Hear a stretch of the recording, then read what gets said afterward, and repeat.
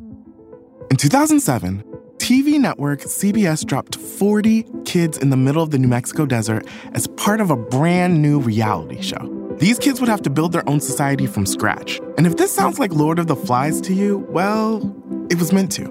We were on this mission together, and we were going to prove to the world that we could make a better society than adults could.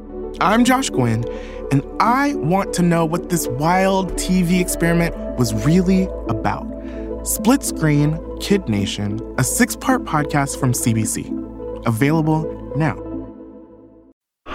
You're listening to a Frequency Podcast Network production in association with City News.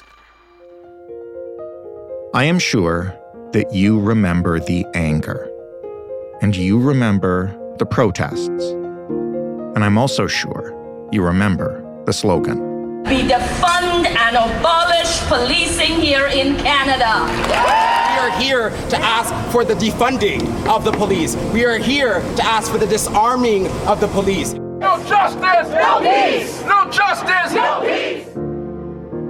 But more than 2 years after protests swept the world in the wake of George Floyd's murder, and a majority of the people said that they agreed with the idea of defunding the police, that slogan has become a bit of a muddled battleground. Meanwhile, in Canada, police budgets have risen. In some places, maybe only by a little, but in other places, they've risen dramatically. Nobody's getting defunded, that's for sure. So why not? As I mentioned, there has been a clear majority opinion, expressed in countless polls, that some of the money given to police would be better spent on options that reduce harm more effectively than hiring more armed cops. Why do so many people, in bad faith or otherwise, take defund the police to mean eliminate the police? Who actually controls how much money police forces in Canada get? And how much say do those people have in what the police spend that money on? Have we missed the chance to better use that money and better serve and protect vulnerable people? Or is this just the beginning of a long fight? I'm Jordan Heath Rawlings. This is The Big Story. Ted Rutland is an associate professor of geography, planning, and environment at Concordia University in Montreal. That includes urban planning, which includes a focus on police funding. Hello, Ted. Hello. Thanks for joining us today. Thanks very much for having me. Of course, I want to start by going back to the summer of 2020, immediately during and following the George Floyd protests. At the time, defund the police was a term you saw everywhere. But what I want to ask you is, back then, what did that actually mean? And what do we know about where public opinion was on that?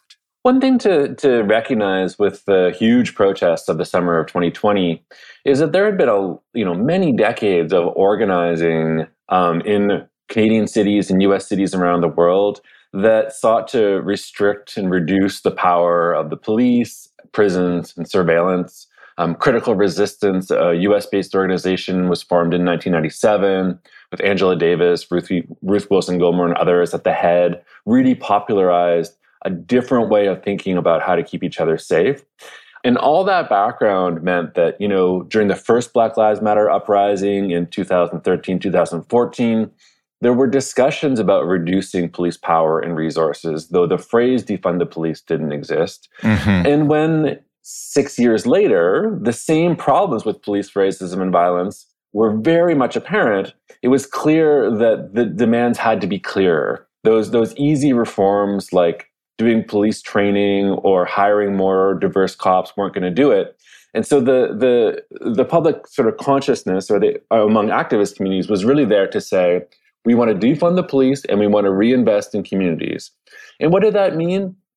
I mean, it absolutely meant taking resources away from the police. And so it didn't mean saving money by, reducing gas usage in patrol cars or saving on electricity. It meant having fewer police. Right. And it meant reinvesting that money in a series of services that could make cities and communities safer. And so the specific kinds of demands, the specific ways that people wanted to defund the police and reinvest in communities might have differed from city to city, but there's a sort of a general argument that we've way overinvested in the police. We call on the police to respond to a whole series of security issues in cities and issues that don't even involve security. We need a lot of that money to be cut back, and we want that money spent in ways that actually keep us safer. And where was the public during those protests or immediately afterwards? In terms of support for that movement? It was really huge. I mean, there have only been 2 public opinion polls on this issue in Canada. The most credible one was in August 2020, and it found that the majority of Canadians were supporting defunding the police. A higher percentage in Quebec, Ontario, and British Columbia than other provinces, but majority support, which is pretty huge given that the idea of defunding the police was familiar to a lot of people prior to 2020, but it would be very new for a lot of people. And so it's pretty impressive that people sort of jumped on board. Were willing to support that idea, even though it's not the simplest idea, and it would have been new to many people. And naturally, because municipal politicians in Canada always listen to the will of their electorate. Since then, we've defunded the police and moved this money to communities, right? Police budgets are lower now, right? Yeah, it's great. It's great. I mean, we've solved all those problems. Glad we protested. Good. Nice to have you on the show, Ted. Yeah, we can end the interview now, I suppose. No, seriously, where are police budgets now? Well, they've increased. There's not a single city in Canada that has decreased the police budget. Overall, they've increased. Yeah. Which is interesting if you think about it for a moment, because there have been moments in the last 20 years where police budgets have decreased. In Montreal, there have been 3 years in the last 20 years where budgets have been decreased slightly. The argument there, though, was a neoliberal argument about, keeping taxes low, keeping public expenditures low. And so it was possible to decrease the police budget a little bit for neoliberal reasons. But if you start to say we want to defund the police to keep communities who are harmed by police safer, all of a sudden it's impossible. And so, what we can see and what I try to show in this conversation piece is, first of all, that no city has reduced police funding since 2020. But there are some things that we can look at within those trends that I think are kind of interesting. So we can see, for example, that some cities, notably Toronto and Edmonton, did increase their budgets, but increased them at a smaller amount post-2020 than before 2020. And so that's not something to celebrate, but it is something to notice. Whereas there are some cities, like Montreal, that increased the police budget much more after 2020 than before 2020. And so there's a huge problem where we're moving in exactly the wrong direction. Don't fund the police quite as much year to year doesn't have the same ring to it as the original slogan. No, it doesn't. It doesn't. I mean, and there's been some pushback on the phrase defund the police. Often it's journalists saying, that makes it sound like you're going to just remove police from the streets and that's it. And it's like, well, the phrase was always defund the police, reinvest in communities. It's not activists' fault that certain journalists and media personalities have just hitched on the first part and can't seem to remember beyond 3 words. I think that when you explain to people, like really concretely what that might mean, people get it very quickly and would be in support of it. We're obviously not talking about like disbanding the homicide squad as like the first step in defunding the police. We're actually talking about looking at the many things that police do that have nothing to do with safety. I mean, can you give us some examples? Yeah, sure. So the exact figures might differ from city to city, but somewhere between 60 and 80% of 911 calls that police are called to respond to have nothing to do with crime or law enforcement. The police are just our 24/7 all-purpose response to people's needs in the city. And so a lot of cities are making small steps towards diverting some 911 calls to civilian emergency response teams. So you have like social workers or nurses or mental health professionals responding to certain kinds of calls. And if we want to talk about actual violence, which, people are rightly concerned about, there's too much violence in our society, and there has been for, a century, although it's lower now than it was 20 years ago or 30 years ago. I mean, we can talk about, well, what actually works to reduce violence? And decades of research show that it's particular kinds of community interventions can prevent violence from occurring in the first place. And if you can prevent violence, then you don't need as many police officers doing investigations of acts of violence, attempted murders or murders, because there simply aren't that many to do. So we're not saying like that we should all just look the other way if someone, shoots somebody. We're saying we can prevent a lot of that violence from occurring in the first place. And if we can do that, then we simply don't need as many police doing investigations and arresting people for violent acts. There was wide public support for decreasing the funding for police and investing that into community services. And yet 2.5 years later, police budgets are higher across the country. What do you think happened? Like, why didn't that support translate into any meaningful change? I mean, I don't have the whole answer to that, but I think it's pretty clear what happened. I mean, the media was paying a lot of attention to this issue because of the protests, because of what was happening in Canada, the United States, around the world. And so there was a lot of attention given to defunding the police. And I think that that's reflected in those opinion polls in 2020. But obviously, there are groups that were going to fight back against that. And the obvious ones are, police departments, police brotherhoods, which are sometimes called police unions, and then, some right-wing politicians, some certain kinds of crime journalists especially, were going to push back on that. And police brotherhoods came out very quickly and they established their message. Initially, their message was, yes, reinvest in communities. There are real social problems in cities that the police can't solve. We need spending on certain kinds of social programs, mental health care, etc. But this money doesn't need to come at the expense of the police. And that worked quite well. Many politicians adopted that as their language. So when people are saying defund the police, they're like, no. We will reinvest in communities, but we won't defund the police. Of course, they didn't reinvest in communities either. But then you have sort of a second strategy, which was just to stoke fear of crime and disorder. And that varied from city to city. In Montreal, they came out hard against gun violence, which they took a couple months before they started blaming on black street gangs. It was pretty obvious that when they were saying gun violence, they were going to move towards just blaming this on black communities. But they to give them credit, they took 2 months to actually make that move.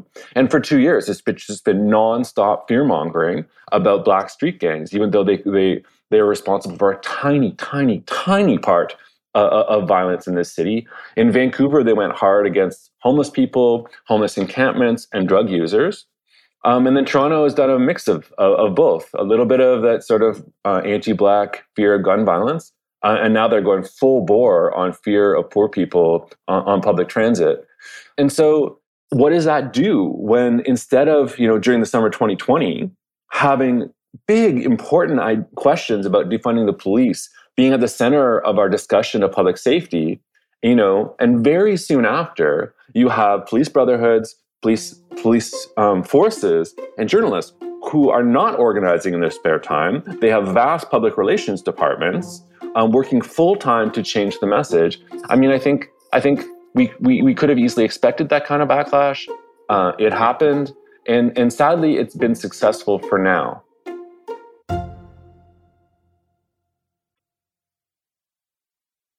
I'm speaking here from Toronto, where the police are getting $50 million more this year, which is obviously a source of significant debate in this city, given what we've seen on the TTC and elsewhere. But no matter how much extra money it is, or less money it is, when council sets a police budget, how much control can they exercise over that money? I.e., can they say, this is to beef up your 911 systems or to fix your old buildings that are falling down, and it's definitely not for like machine guns and tanks? Like, how much control do they have? Well, the thing that we need to understand is that elected government is not supposed to have any role in ongoing police operations or investigations in cities, and that's part of a essential structure of our liberal democracy. Sure, and that is often extended by people who don't want to take any responsibility for the police to say the government has no role to play in deciding how the police spend their money, distribute their money, etc., which is absolutely not true. And years of court cases have demonstrated that municipal governments, provincial governments, federal governments can have as much influence as they want over not investigations, but how that money is spent. And we do see that. I mean, in Vancouver, for example, Mayor Ken Sim, who rode to power on the endorsement and the financing of the police association, has said, we're going to give the police more money to hire 100 more cops, but we're also going to hire 100 public health nurses to work with the police. You know, I think they shouldn't have hired 100 extra cops, but it shows that absolutely you can tell, you know, the police how to spend the money. In Toronto, John Tory is saying, you know, we're giving them this money and a lot of it will go towards so-called neighborhood police squads. So that's another example where you can say, we want it spent on this. And then the capital budget is another matter in some ways, so we're talking about how they're spending money on like cars, guns, tanks, etc. There, cities have total control because you can really just dictate. We're talking about buying new things. You're a public institution. We can tell you whether we're going to give you the money you need, that you want to buy more guns, to buy more, you know, armored cars, to update your telecommunication system. That's straightforward. That governments can dictate that. Why don't we see that more? Or maybe we do, and I'm just not paying attention, and people aren't paying attention. But it really seems like the fight that we're having, doesn't matter what side of it you're on, is just about the money in general. And whether that's the optics of it or, you know, the statement that it makes, I don't know. But I don't see much of people getting in the weeds on, I guess to your point, what is something we could have a lot more control over and could direct in a more positive way if we wanted to. Yeah. I mean, I think that some of this discussion happens behind closed doors. Like, I think that there are discussions between, you know, the mayors and the sort of elite at the municipal level and the executives and directors of police departments. The police department will express what they need. And then the elite of the municipal government will say, that's not going to fly. People will respond badly to that. How about we say a little bit of this is going to neighborhood policing? So I think this happens behind closed doors. But that sort of just reinforces your question, like, why are these not public debates? And I'm not really sure. I think one of the reasons that more police and more police funding sells well is because it's such a simple message. Yeah. You, city residents, you're concerned for your safety. I care about that. I'm going to increase police funding. I think fewer and fewer people actually buy that argument. The richness of our public debate isn't there most of the time. And also, I think that, you know, politicians are not brave. They're not willing to explain to the population why we're going to do something that will actually work, but isn't the kind of thing that we're used to telling you, you know? Instead, you have people like John Tory saying over and over again that more police will make people safe. And occasionally he's called on that, notably, you know, by CBC's Metro Morning, and he's not able to respond. He ends up saying, well, the proof that more police will make us safer is that people voted for me. Because there's no evidence to support it. There just isn't. What about the money that isn't targeted for specific things, be that guns or cars or new programs or buildings? What's unbudgeted spending and what's it usually covering? Well, in the conversation piece that I wrote, I talked about unbudgeted spending just in terms of police departments going over budget. I focused on that a bit because it's such a flagrant problem in Montreal. The police goes over budget by $30 million every year. The city covers the overage, and then they increase the budget the next year. And that's just intolerable to me. I mean, through a democratic process, relatively democratic anyway, we decided on a police budget, and then the police spend whatever they want, and we just cover it. Yeah. And so, you know, what are police spending money on when they go over budget? It's hard to say because we often don't ask, and they're not very transparent. I mean, they're the least transparent public institution that we have.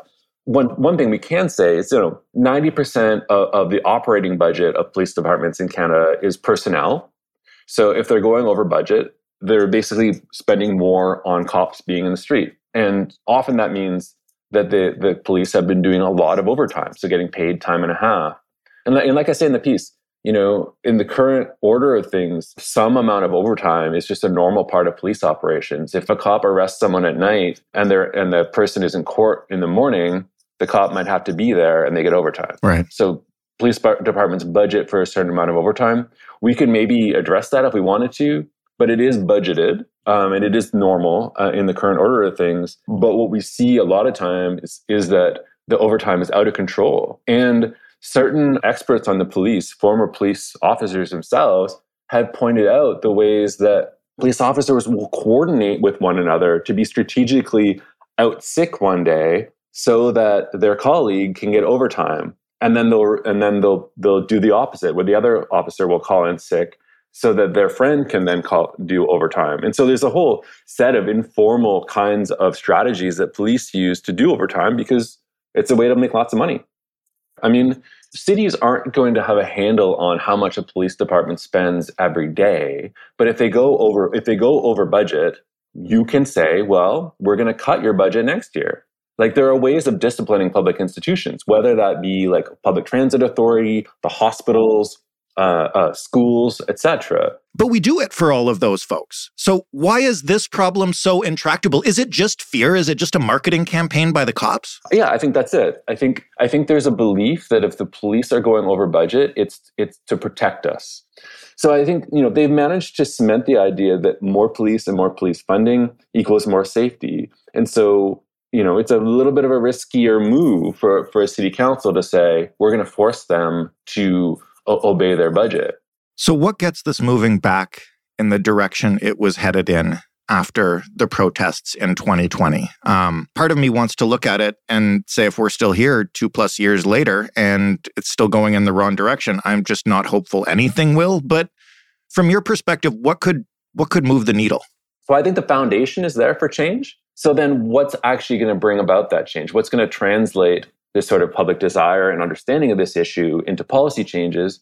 I mean, I think there's two obvious things. One is that there have been small steps in the right direction, small steps. And I think, Edmonton and Toronto have been on the forefront of beginning to divert some 911 calls to a civilian emergency response team. And it's small, it's not enough, but they're doing that. And I think that their experience will show that that works quite well.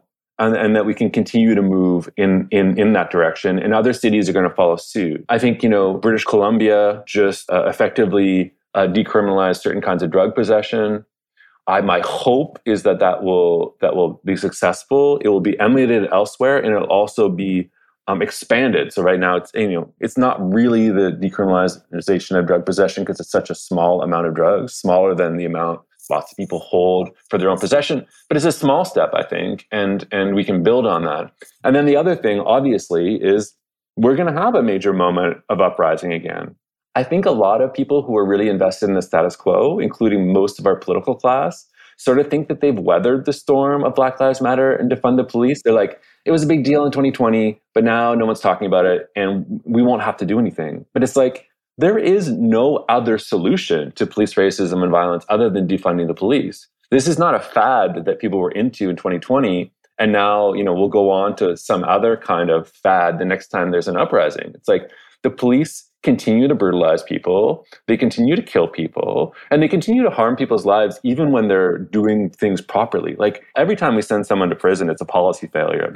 There's something that we could have done to prevent that harmful act from happening in the first place. And so even when the police are doing their job well, it's not a job that we want them to be doing. Like, we want them to have to do that as little as possible. So this idea is not going away. And the next time that there's an uprising around police racism and violence, that demand is going to come back again. And there's going to be a deeper understanding in the population about what this means and how to do it, and more attention to holding politicians accountable to it. So to me, I'm optimistic. Things are going to change. I can't predict how, but there's no way in which this movement is going to die. I don't see it possible to not make this change eventually. It's just hard to know exactly how it'll happen or when. Ted, thank you so much for this. Really insightful. Thanks so much for having me. Ted Retland, Associate Professor at Concordia University. That was The Big Story. For more, you can head to thebigstorypodcast.ca. And of course, if you want to talk to us about anything about this episode, a past episode, suggest an episode, simply say thank you or I hate you. You can get us on Twitter at TheBigStoryFPN. You can email us hello@thebigstorypodcast.ca. And you can call us 416-935-5935.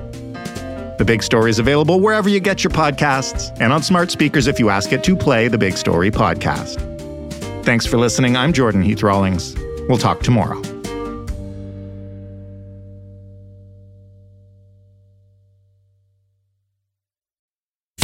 My name is John Cullen, and I want to tell you a story. It's a story about a scandal, broken relationships, gossip, rumors, money, corporate rivalry, and curling. It's the story of Broomgate, how a single broom, yes, a broom, turned friends into foes and almost killed the 500-year-old sport of curling. It was a year I'd like to forget. Broomgate, available now.